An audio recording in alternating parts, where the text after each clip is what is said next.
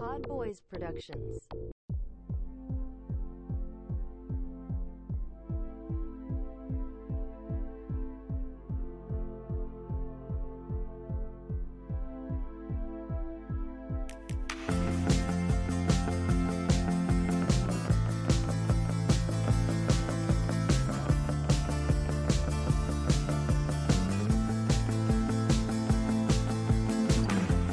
When I couldn't see you for the wall, what was that you said? What was that you said before you called? Hey, welcome back to Movies Are Relevant on Brooklyn Rebound Network with your boy Pod Drew. We're back for a new episode, and it's getting close to Thanksgiving, so you know we're doing some family movies today. What's going on over there, E-Nam Eric? Oh, you know, I'm just brimming with excitement to talk about the film of the year, by which I, of course, mean Marvel's Eternals, starring Kingo and Druig. We love it. Oh, they got Kingo and Druig for this one, huh? I can't believe it. Such fucking nonsense, man. You didn't really watch that, did you? I didn't, and I won't. No, me either. Even though, yeah, it has like Jon Snow in it and Robb Stark, both from Game of Thrones. It's got a great cast. I mean, Chloe Zhao is a phenomenal director. Nomadland's Chloe Zhao. But, yeah, you're not going to get me to watch another one of these dog shit movies. Yeah, I don't know. I was kind of interested in, like, very nominally interested in that Shang-Chi, which is the one that came out before this one. I heard it was, like, a little bit different than most other Marvel movies. It's like it's kung fu and stuff, but I don't know if I could sit through that even. I might give that one a try. Nah. I know you won't. Well, anyway, what have you been watching recently, other than your requisite ghost videos on YouTube, which I assume? Yeah, so I've made a big push over the months of September and October. Just put a lot of lines on my document, mostly horror movies. Still, some good, some bad. But yeah, I just watched the Netflix. It's like a ghost story more than a horror movie. Called Things Heard and Seen, which stars the phenomenal. Fuck, I just forgot her name. Got this. Oh, it's not an actor named Phenomenal. That's what it sounded like. You were really going a space in between. It's Amanda Seyfried. I'm drinking. That's one of your girls, right? I thought that's... Yeah, no, she's the fucking best. She's great, except for one bit at the end where they give her just some completely flat, stupid lines to say. But, you know, horror movies often have that bit where you got to sum up the whole theme of the thing and in a way that just doesn't make any sense story-wise. But no, it's just it's a really, like, great little ghost story set in the last half of, like, one of those New England marriage plot novels. And it also is, at times, a very open homage to The Shining. It fucking, like, for a movie that I had the chance to watch all year and just kept saying nah to, it fucking ruled. It was great. It was lovely. A period piece? A period piece from 1980. Okay. Well, you're saying, like, old New England style or something. That like, brings... Oh, just the New England marriage plots. It's like, oh, we met at college. One of our parents is very wealthy. That kind of thing. Gotcha. Any other, other than Seyfried, well, maybe you wouldn't remember with your drinking, but any other notable names in there? The guy was recognizable. I'll pull it up. I did not know him from anything, but I recognized him from stuff, if that makes any sense. And you said you had all year. This was a 2020? Or... It came out in, like, March, yeah. Yeah, interesting, dude. I'd never heard of that. And you don't consider that a horror, even though it's a ghost. Like, what was your differentiation there? It's a ghost story. It's not terrifying. His name is James Norton. Oh, I have no idea. I don't know that either. Well, anyway, so that's a rec. Say the title again. One more time. Things Heard and Seen. That's kind of generic, but I guess it works for like something like that ghost story. Well, I went to the old theater, and so I thought maybe we would do an episode about this. Maybe we won't. I won't say too much about it in case we do so, but the new Edgar Wright movie, Last Night in Soho, which I was looking forward to. Saw that at the theater, which is kind of a horror movie, a little bit. I thought it was going to be a giallo, and that's why I was kind of planning to do an episode with you, because I've been telling you about these giallos for a while now, which I'm a fan of, these Italian slashery kind of horror, proto slasher movies that usually involve like the police and investigating things like that as well. Black glove killers, all this type of thing. Which it didn't really... It had some minor elements of that, but overall it wasn't really like that. It was more of a Polanski homage in ways, I would say. We're doing homages to that guy now? Yeah, I mean, I guess so. I don't know, but maybe not a direct homage, but it reminded me more of some of his films than Giallo films. Well, I don't know, but it basically it's like a dual... It has the actor that I really like. This is the second thing I've seen her. Speaking of Nomadland, there's other movie that came out, and I think it was 2018 that I saw more recently than that I mentioned, I think, on the podcast, called Leave No Trace with Ben Foster. Starring Thomas Sam McKinney, yeah. Yeah, that's the girl, that's the actress. So she was really good in that, really popped off the screen for me, and then she's really good in this too. And Anya Taylor-Joy as well, who's really... the It Girl right now is good as well. And it's got my girl, R.I.P., Dame Diana Rigg, and a nice final role for her, what ended up being her final screen performance. I did not realize Diana Rigg had died. Yeah, I think around the beginning of 2021, I believe. Something like that. Oh, that sucks. Yeah. I mean, she's old, but yeah. Legend. And then Terrence Stamp is in it as well. He's also a legendary actor. I would recommend seeing this one in the theater if you can. I enjoyed it quite a bit. Maybe not for everyone, but I think it's better in the theater, like with the sound and everything, and the soundtrack especially. Like Edgar Wright's like always on the needle drops and everything like that, and it's very 60s heavy because basically the Mackenzie character is kind of obsessed with the 60s, even though she lives in moves to modern day London. Not that she moves there from the past, but I mean at the beginning of the movie, she moves to London to go to like fashion school. She's really 60s influenced, and then she has like some ability to see the... There's like some kind of like psychic connection flashback thing where she's living inside of Anya Taylor-Joy's body. Kind of, yeah. So she like could go back to the past. She also kind of sees her dead mother sometimes, like in the mirror. So like she has some type of ability like this. Shout out to the Phantom Thread. Yeah. Wait, is that something that happens with the Phantom Thread? When he's sick, yeah. Okay, I forgot about that part. Speaking of which, when is Licorice Pizza? We did, by the way, jump over to... Christmas, by the way. Licorice Pizza comes out on Christmas? Okay. Because I saw something on Twitter that was like, I just saw Licorice Pizza, like it was someone that works in the business or whatever, and like, I guess they went to some pre-screening or something, but I was like, oh wait, is it out? One of the movie podcasts I listen to, the guy is also a pretty big PTA fan, and he can't say anything about it, but is very excited to have seen it. Wait, are you telling me, Eric, there's a film Which just does me no good. PTA fan? I can't believe this. I know, it's weird. I'm not the only one. No, but yeah. Oh, just a shout out to the YouTube channel, Drew's Views, though. I've done a few trailer reactions, which Eric has joined me on most of those, and yeah, we did Licorice Pizza trailer breakdown kind of reaction, so check that out on YouTube. Also, shout out to our friend Farhad, who did at least one with you. That's right. That was a TV show trailer reaction. Hawkeye, speaking of our favorite Marvel. I'm a little more willing to watch the Marvel live-action shows than the films at this point, so I might check out Hawkeye. The trailer looks kind of okay. For my part, miss me with that dumb shit, but I enjoyed seeing you guys talk about it. Yeah, that's all right. You just gotta view our shit, not the real one. Exactly. Disney Plus ain't paying me out any money yet. Yeah, so anyway, back to last night in Soho. I just recommend from me. I'm sure if you like Edgar Wright, you'll his fans will like it. I like the 60s vibe myself. I'm not as obsessed as the character in this movie with it, but I definitely like that aesthetic and music definitely. So the third act I was maybe let down slightly. That happens a lot of films. Overall, it was still pretty good though. But yeah, and like I said, it was different. The story was different than I thought it was going to be in terms of plot. Like I thought it was going to be more Giallo-esque, which it was not the case. But it does involve some murders and things like that, which is Giallo-esque, I guess. But I love a good murder. More supernatural or what, I guess. I won't say anymore.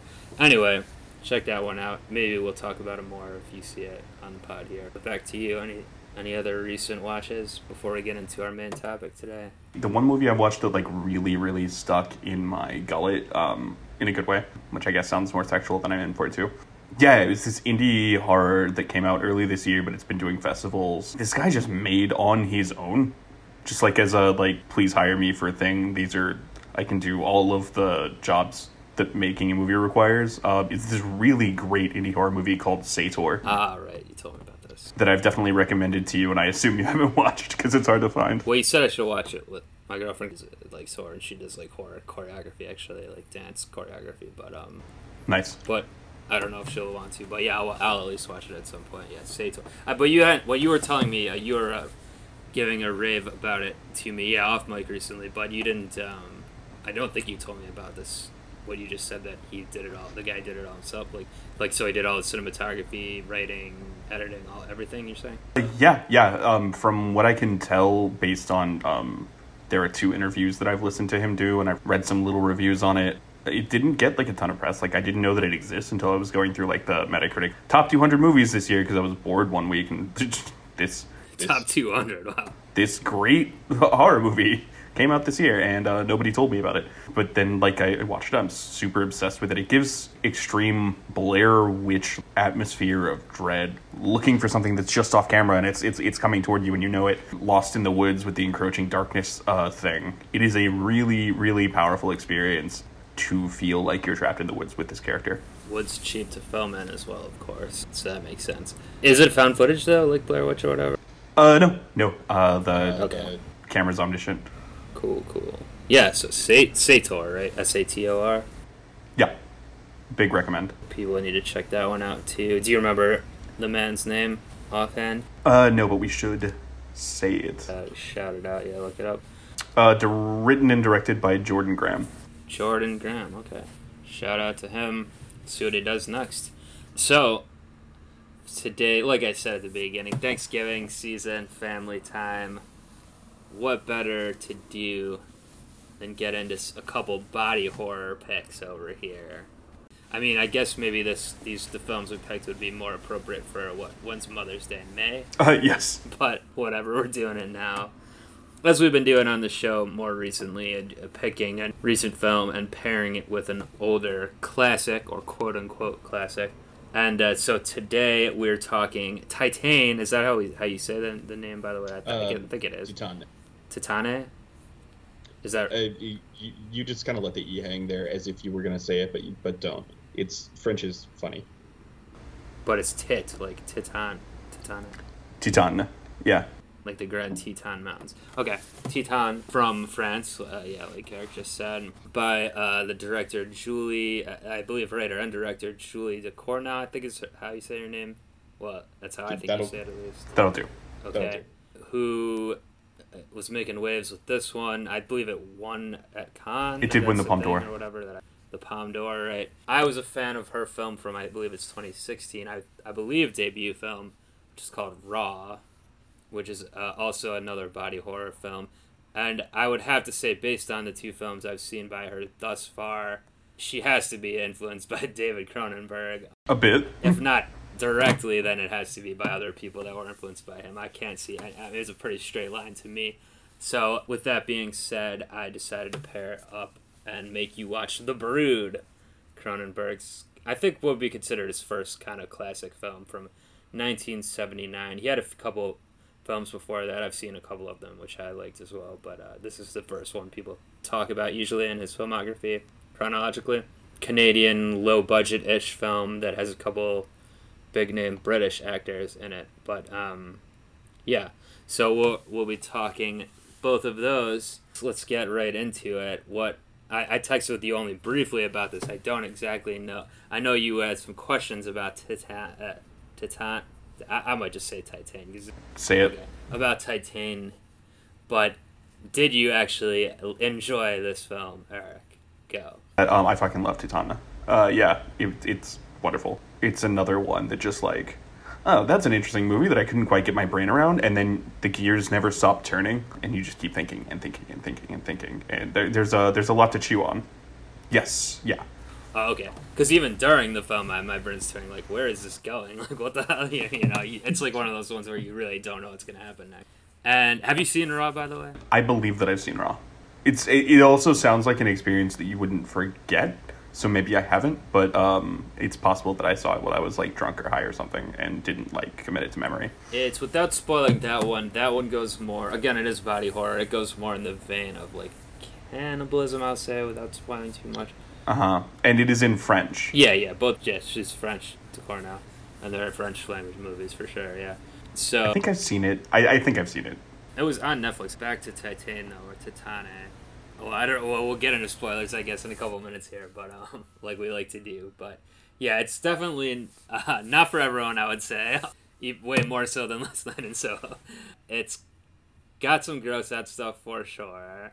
It's very. I mean, the lead actress gives quite. I looked it up, and this is her only movie she's ever done. She gets, Right. She's actually a model.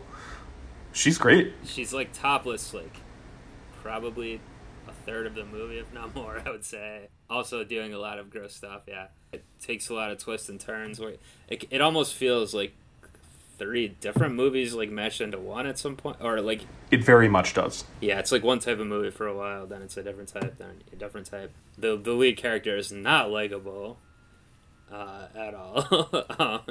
Not a good person, to say the least.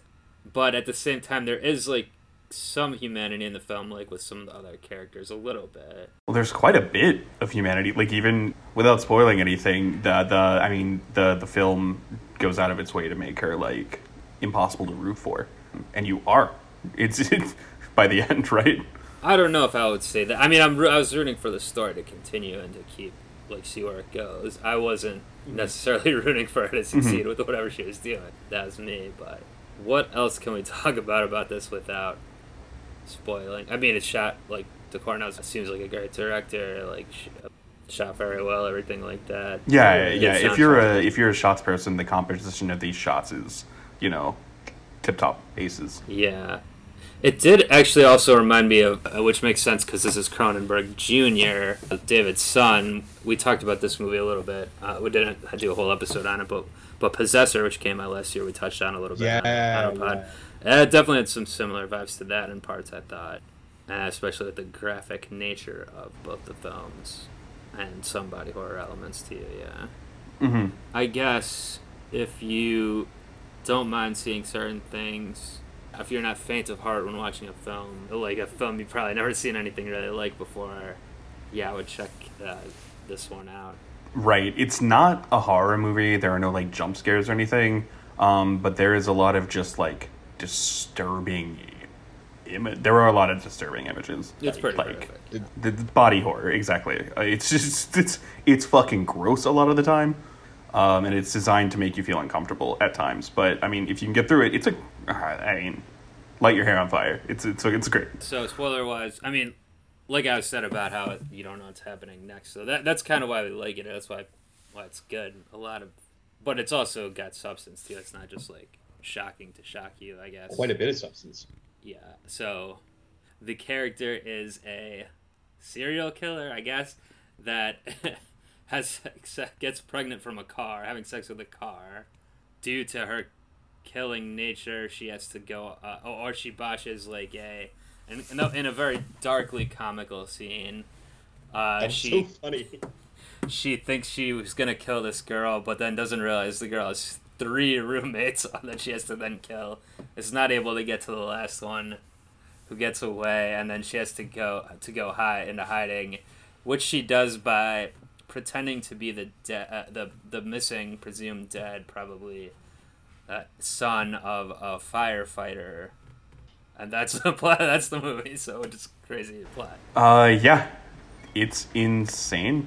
It's just like 35 minutes of like narrowly avoiding a sexual assault by murdering a guy, and then just like she's fucking a car. Like magical realism, with whether it's a metaphor or whatever, like.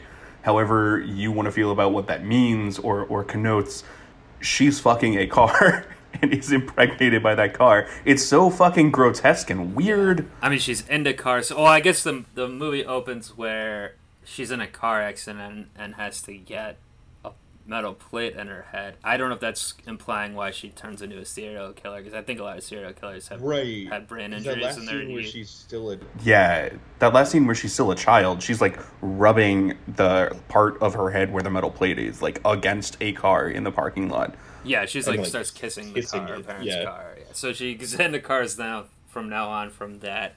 So I guess is like Crash in a way too. The Cronenberg Crash. I didn't even think about that till now, but that is sex car stuff. So that makes sense. So yeah, she is. Well, then she like goes to these car shows, and she's like, I guess, kind of known by people. Like she has fans for doing these like sexual dances on the car. Yeah, one of her fans, whatever, tries to kind of get with her, and she kills him with I would say a chapstick, but no, it's like a needle, like, but how people put... It's like a long-ass knitting needle that she is using as a hairpin that she repeatedly murders people with by stabbing them in the ear. So at first you're like, oh, did she just kill this guy who's maybe going to do something? That's right before she fucks the car also. But then it's like revealed, oh, she's killed more people. And then the girl she kills didn't do anything wrong to her. She just like literally just wants to kill her, it seems like. Or right, and that really felt like the whole point of the first part of the movie, right? Like she's not meant to be a part of human society, right? She's she meets that girl just like in the like weird fucking showers at that car show. She gets her hair stuck in the, or the girl's hair. Yep. Or no, her hair stuck. Wait, whose hair is? One of their hair gets stuck in. Her hair stuck in the other dancer's nipple piercing. Yeah, is the thing. And then like later, after she kills the guy and then goes back to shower to get the murder off of her, ends up fucking the car, and then just like it just like cuts forward to like we see her basically on a date, like about to be hooking up with this girl, and it seems like she's really giving it a real go. Just like, I could have a human relationship with this borderline stranger, but it's weird and she's weird, and you can just see it fall apart. Very rapid and somewhat grotesque fashion. She's like trying to bite out the one of the piercings from this poor girl's body. And then just like, okay, I gave it a fair shot. I'm not meant for this society, and I do have to murder her and everyone in her house. It's insane. For the first 40 minutes, it's a completely different movie from what it becomes, and it's super like grotesque the way that some of these murders go down. She like curb stomps a guy with a stool. Basically, yeah. She gets the stool in his mouth and starts slamming down, yeah.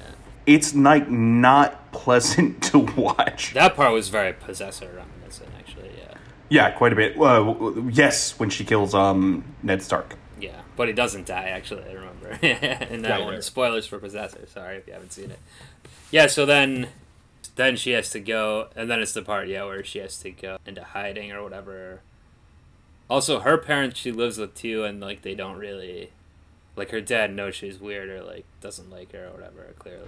Right. She's got, like, a total shit father and, like, not in, like, any kind of, abusive way. He's just like, well, sucks to be your son or daughter. I guess. I mean, I would say, like, maybe the way she You're acts. Useless to me. I could kind of see maybe why it would be like this now at this point, but... yeah, I don't know. I guess he's trying to ignore it in the opening scene, too, when she's a kid, and that causes the accident. We don't see their parents again anyway in the film because she pretends to be, she goes and pretends to be this. So what's the idea that the kid was missing when he was 7, and then they have like a picture of what they think he'll look like 10 years later if he's still alive, 17. And it like she like gets this like in her head that she could kind of look like that if she shaves her head. Yeah. Also, she's like 30 probably or something, like a 30-year-old woman. But so she shaves her head, and then another very gruesome scene tries to break her nose.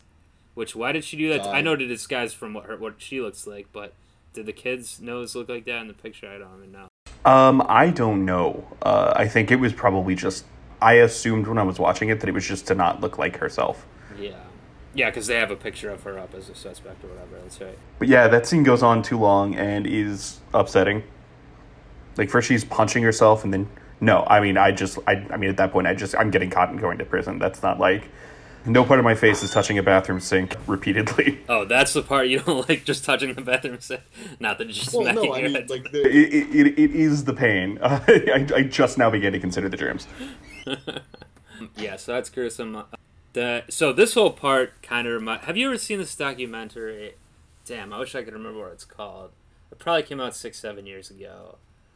It was basically about a guy, also like an adult, ostensibly guy, who pretended to be this missing kid for this family, even though he didn't.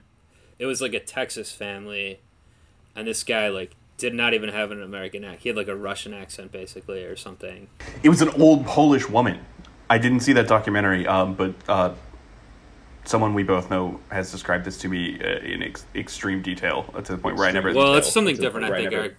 Because I'm certain the one I'm talking about wasn't like an old woman. He was trying to be like someone's son. Okay.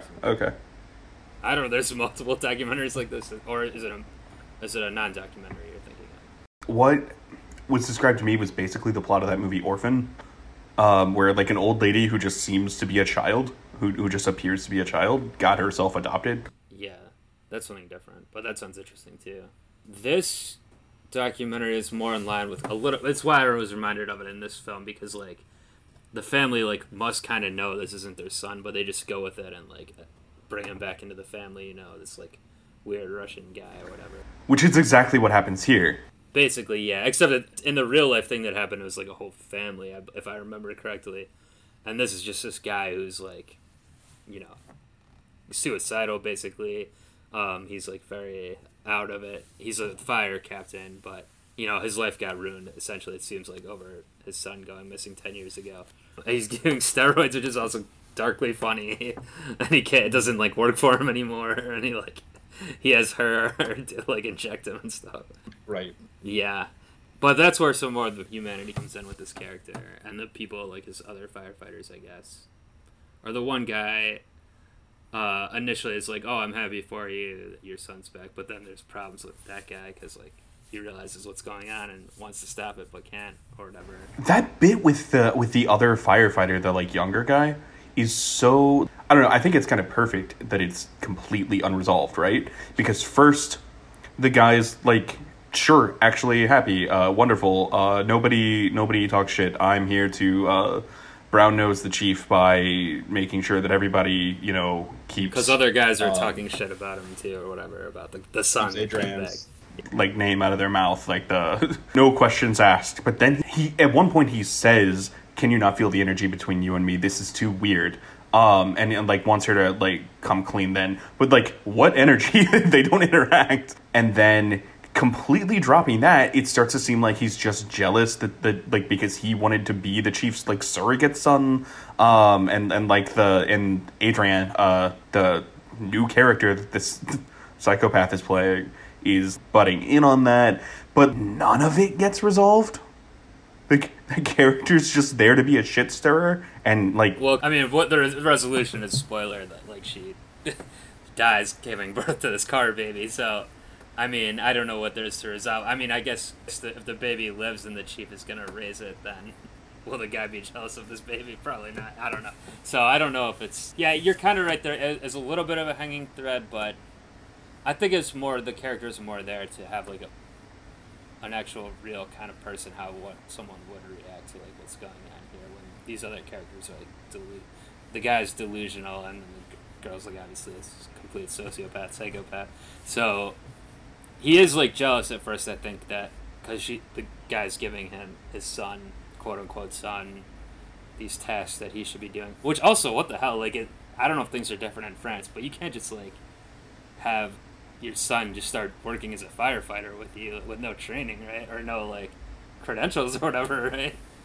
Can you? I don't know. I was thinking about that. And on another podcast that I listened to, one of the reviewers said, like, yeah, but he's a fire chief, he probably knows someone. It's the same situation. Like, I can make pretty much anything happen municipally because I'm important to this town. Presumably off camera, I paid somebody or just handshake deal with somebody, and I don't need to sign any paperwork or do any DNA testing. This is my son. I'm taking him home. Well, that part, that's explained because he like refuses the DNA test. So that part's explained.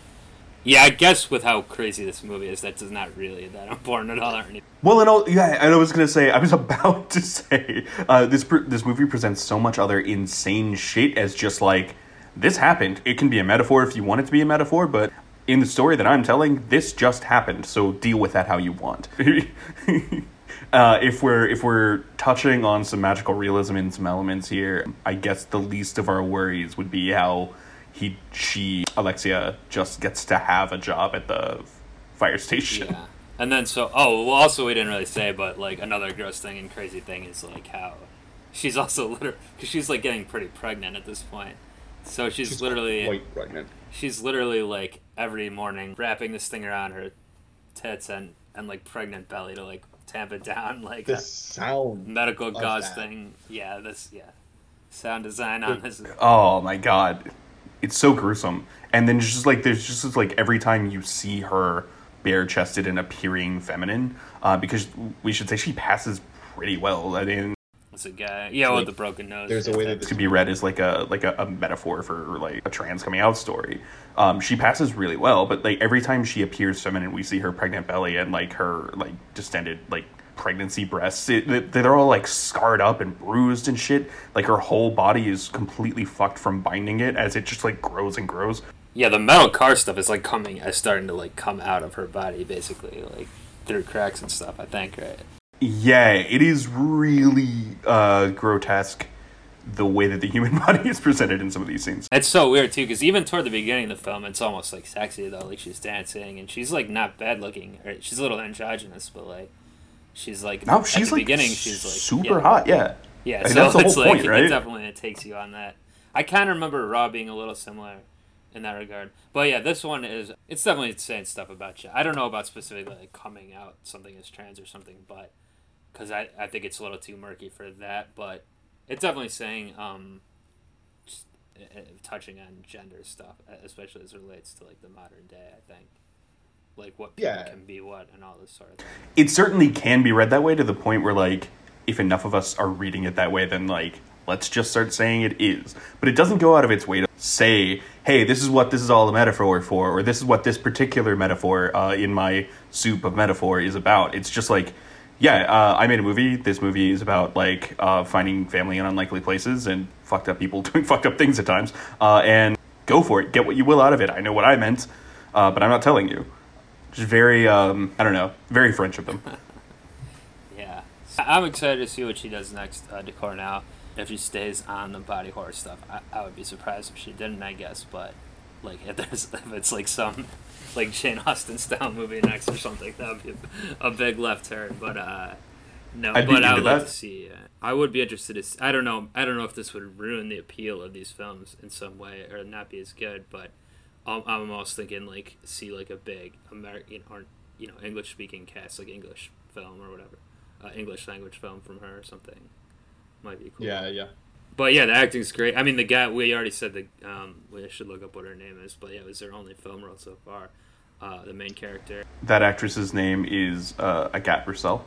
Okay, do you have the whole cast there? What's the firefighter's name then? Vincent Lindon. He is great. He was reminding me of some other actor, but I can't think of who it is now. I think just... He looks like the guy from Law & Order. Oh, yes, Christopher Marlowe. Yeah, that's who it is. But no, I mean, he's great as the emotional heart of this movie. There's a way in which you can read that he knows the whole fucking time that, like, this is not my son is dead. But the way they clash at first and the way you begin to see the tenderness in, like, that he feels for this, like, random person who's, like, saving his life by just being there even though you're not my son Adrian, is, like, really the core of the last hour and a half, and he's really, like, moving. There's that part where he's like, whoever you are my son. Which is he admits to the audience, at least into her, like he knows it's not. At first, I think he's so delusional that he might have convinced himself that it really is, but then it becomes too much even for a delusional point where person. you're thinking it becomes obvious. You kind of start to assume that he knows. And he brings in his ex-wife, who's like the mother, of Adrian, who like also just goes along with it, like, all right, just take care of this guy, like whatever, Well, she finds out, and if this were like a British novel, like, she would tell him, and more hijinks would ensue from there. But she's just, like, really bitchy about it, but what she says is, I'm not going to say shit, he needs this. Yeah, like, telling him wouldn't do anything anyway, really, so she knows that. So, yeah, I don't know anything else to discuss, and I don't want to take too much time. We gotta talk a little of the Brood, too. But, yeah, anything else to say about Titane? No, just deeply recommend this. It's really, really clever blending of the high and the low. Like I said earlier, a fucking metaphor stew, and you can take pretty much anything you want out of it, and it seems a bit daunting while you're watching it, and then it just becomes like super rewarding to have seen. I love it so much. Okay, and so let me ask this to you then, actually. Some films are great, but like they're like, I can only watch that once, like I'm never watching that again. Is this one of those for you, or would you go back to this one? I probably would see this again, especially now that I know like what really fucked up shit is coming. It's like the same horror movie never really scares you the same way as a kid. a second time, you know? Yeah, I guess that's true. I'm trying to think about that for myself. I probably would. I would maybe want to... I'm glad I watched this alone the first time around, but maybe if I was going to watch it again, like with someone who hadn't seen it to really, like, surprise them or something. You have to pick the right person. But. Yeah. It's not, like, pulpy. There is so much in it. It is so literary. Like, I'd love to go back to this in a year, you know? All right. Well, let's check back in a year and see if you did. But for now, I think you need to get to your psychoplasmics therapy appointment, right? Right. My last therapist stopped doing talk therapy, and she only wants to treat with psychoplasmics now. So instead of finding a new therapist, I just followed her into the woods. Yeah.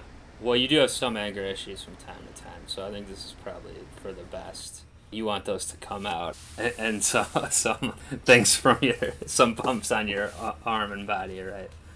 That aren't going to turn into little dwarf children, people. Not unless you feed them after midnight or get them wet. Yeah, because then they'll murder your child's preschool teacher. Very unfortunate. Now, of course, we're talking about The Brood from 1979. We touched on it already.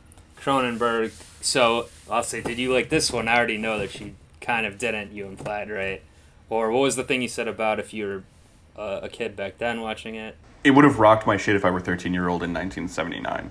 The effects weren't phenomenal. The body horror in it, like, I kind of wish you'd given me Videodrome so I could finally tackle that one. I know this is, like, one of the more highly touted Cronenberg movies, but the children in the carnival mask, it's not scary. It's, they're barely hitting the people that they're murdering. It's, after the very first time when they're, like, crouching on the ceiling and beat someone to death with a hammer, it's not scary at all, and even the grotesqueries are like, the effects are so that it's not that grotesque, simply because the movie is 42 years old. Yeah. Well, also, apart from that, I mean, it is, like I said, low budget Canadian film, so which a lot of Cronenberg's films, certainly his early ones, are. So you have to take that into consideration as well.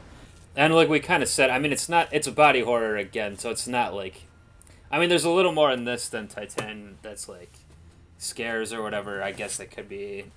It's maybe more creepy with the little kid things or dwarfs. But yeah, I see what you're saying. I prefer Videodrome to this myself, but I'd love to see Videodrome. We are the new flesh. Yeah. Well, you should watch it. But I mean, you could see why I picked this one because the motherhood stuff, you know, and those obvious themes, giving birth to crazy stuff, you know. So it was pretty. It was pretty hand in hand.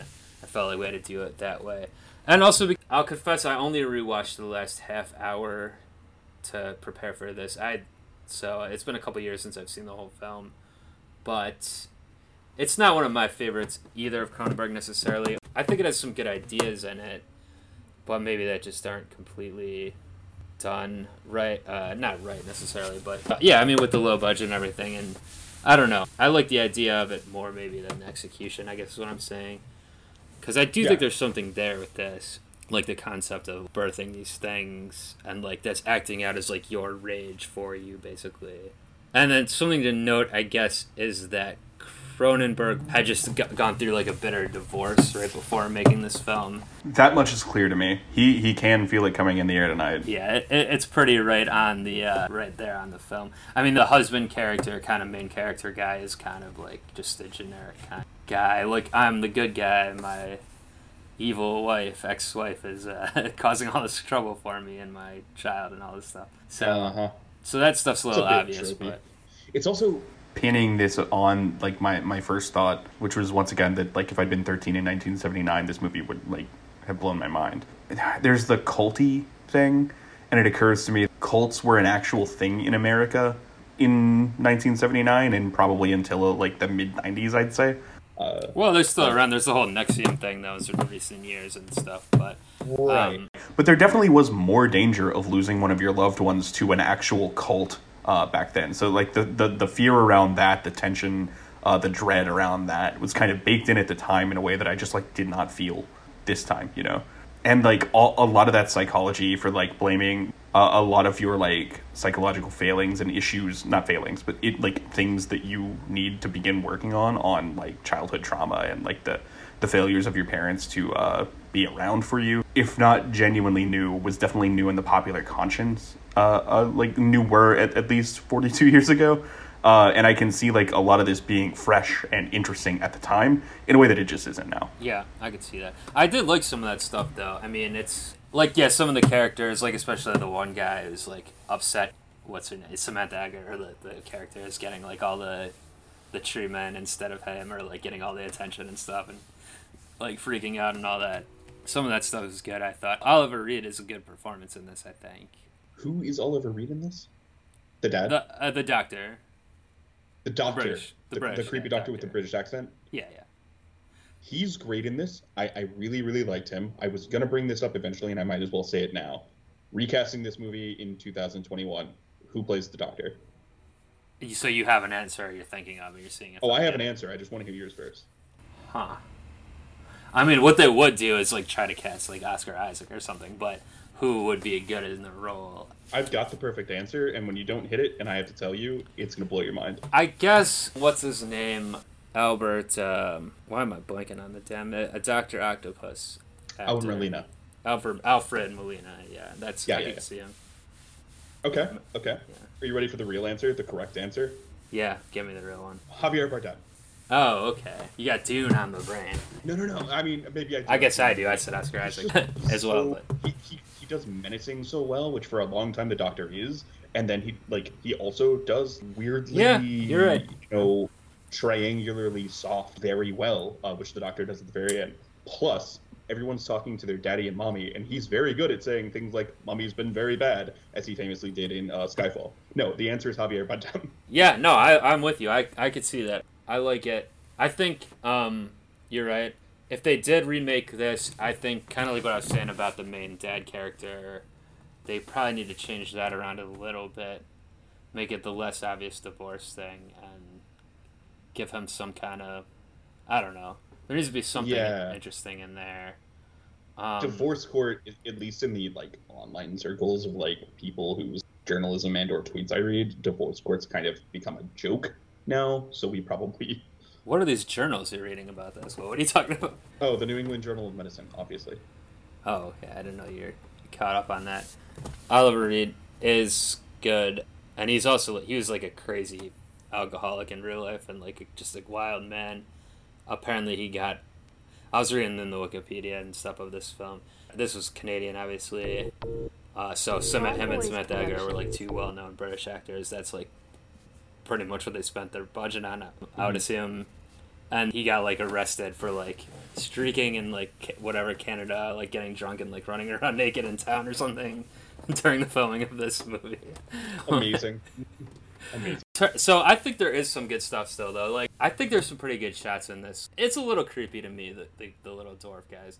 And, like, the scene I think is good, or the shot is good, I like, of the two dwarfs on either side of her walking down, like, the street, and, like, the cars passing, not thinking anything of it, and, like, and they're all wearing a different, like, primary color jumpsuit, snowsuit kind of thing. I thought that was a good-looking shot. I remembered it from the first time watching. Really? To me, that gave me like the original Omen, where just the idea that a kid was evil was the whole thing.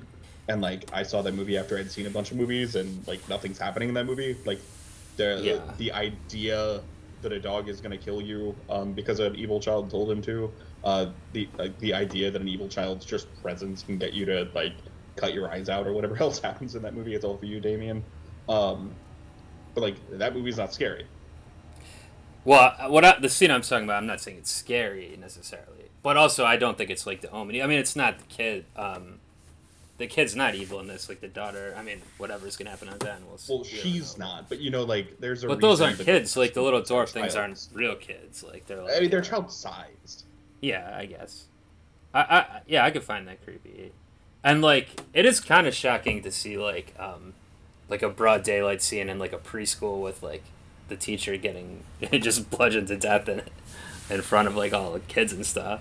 Okay, but there is genuinely no way that the amount of force that they were hitting that you were mad with about those toy hammers could have hurt her at all.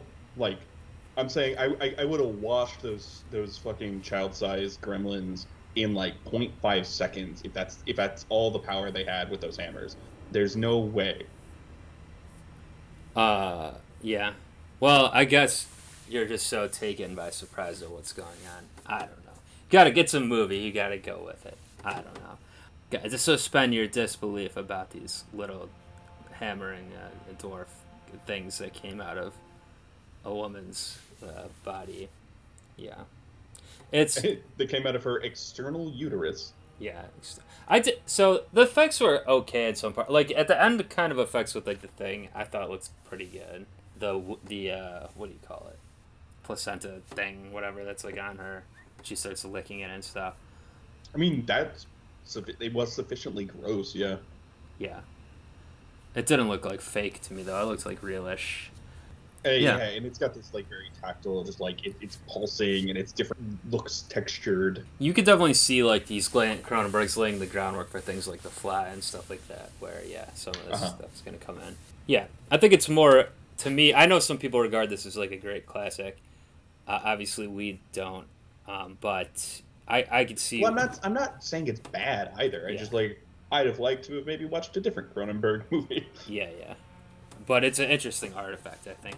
Also, what I saw on Wikipedia, some legendary film critics did not like this film. Both Roger Ebert and Leonard Maltin rated it like their lowest rating and hated it. Really? Yeah. But anyway, like I said, it's definitely a cult film now, and it's there's a lot of people that like it a lot. Yeah, I do think at the time it's more shocking, certainly. It might hit different, whether you're 13 or not back then, but just back then in general, I guess. Yeah, I genuinely think so.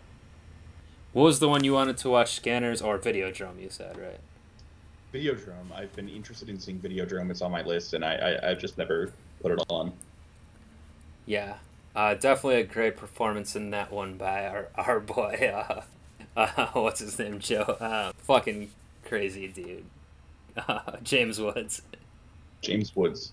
Yeah. What do I know him from? Oh, he's in a ton of stuff, but he's like crazy on Twitter now, like big right wing, like psycho.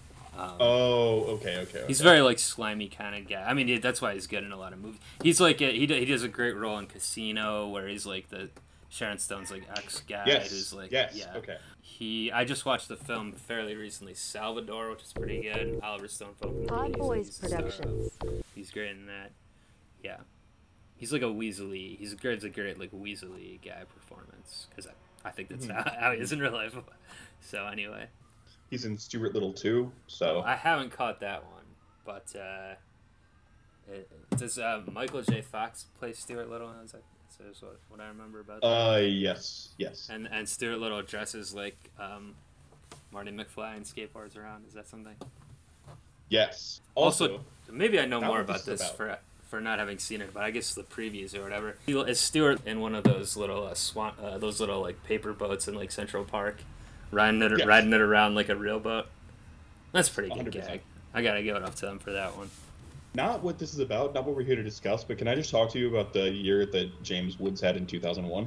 Let's get into it. Yeah, we're basically about done with this body horror stuff right now. Yeah, check out The Brood if you haven't seen it, especially if you're a film buff. I do think it's one that should be on your seeing it list. And of course, we loved it, Titane. Yeah, which year for Woods here are we going into? In 2001, and I'm going in order, James Wood appeared as the voice of a character named Benedict in a movie called Recess: School's Out. I think Recess was a Disney Channel cartoon. I have seen that. Oh, real quick on this. Recess was definitely a favorite of my family's growing up. My dad actually liked that one, which my dad was not a type to like watch a lot of kid shows or anything. He wouldn't usually like sit down and watch cartoons with us, but for some reason he really liked that one. Well, not for some reason. It's actually a really good show. It's kind of like, I watched a couple episodes on Disney Plus this past year, nostalgically, but it holds up. It's like if you're an adult, you could get something out of it too. They do a lot of like kind of film parodies actually in it and stuff like that. That might go over kids' heads, but adults would like. And I do remember we went and saw that film, I guess in 2001. Yeah. Anyway, continue. Don't remember. All right. That. Personal connection. We're bringing it home. Yeah. Titane style. So after that, he appears in an episode of Clerks, the TV series, as a character named Major. I also the animated series, right?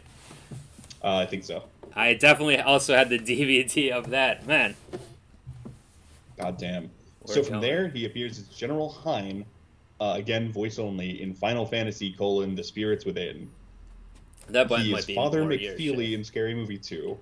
Okay, He is yeah, Mr. obviously Leonard seen it. D'Onofrio in Writing in Cars with Boys. Haven't seen that one. He's something called Race to Space he is also in, and he appears in a children's video called Mickey's House of Villains as Hades from Hercules. Oh yeah, because he's in Hercules, the animated film Hercules. He's like the villain Hades. Yeah, he does the voice. That's right.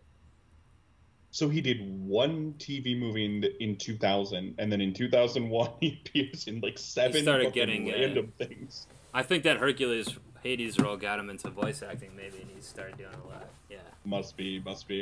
Uh, All right. Well, glad we unearthed that bit of trivia.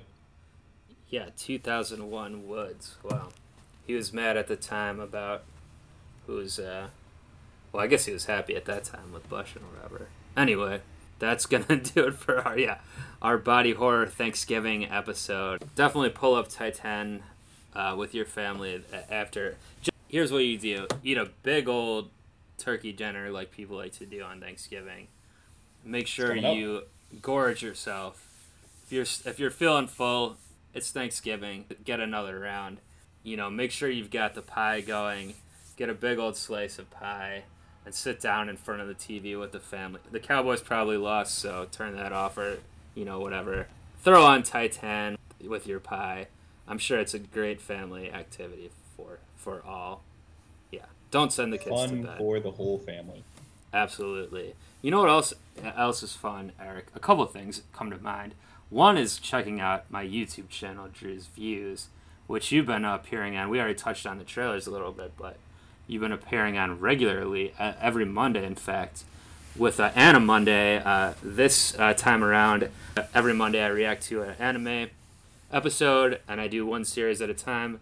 Currently doing a show from the 90s called Revolutionary Girl Utena. Is James Woods showing up in the English dub? Who's to say? I wouldn't put it past him at this point. The answer is probably. Probably. Who would he be playing? I don't see a character type for him yet. We're only 15 episodes in. So, anyway, we're watching the Japanese Japanese audio with English subs.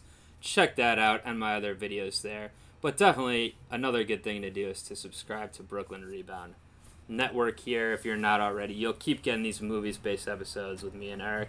You'll get some episodes I do on NBA basketball with my boy Nam, and other random comedy pods and all type of stuff coming out. So definitely stay subscribed or get subscribed. And that's going to about do it for us this time, Eric. I don't know what we're going to tackle next. I mean, it'll be Christmas-ish season, December next time. We'll have to see what's out. There's Hallmark movie episode. That's right. Yeah, forget about Licorice Pizza. Who cares about that? We're doing Hallmark stuff next time. So stay tuned to hear us discuss Boyfriends of Christmas Past. Yeah. So we'll be talking probably, I don't know, Melissa Joan Hart next time, something like that. We'll get all into it. But until then, we're up out of here. Peace. When I show you the dark inside of me, in spite of me, but a bench in the park, you said to me, this is not to you, this is not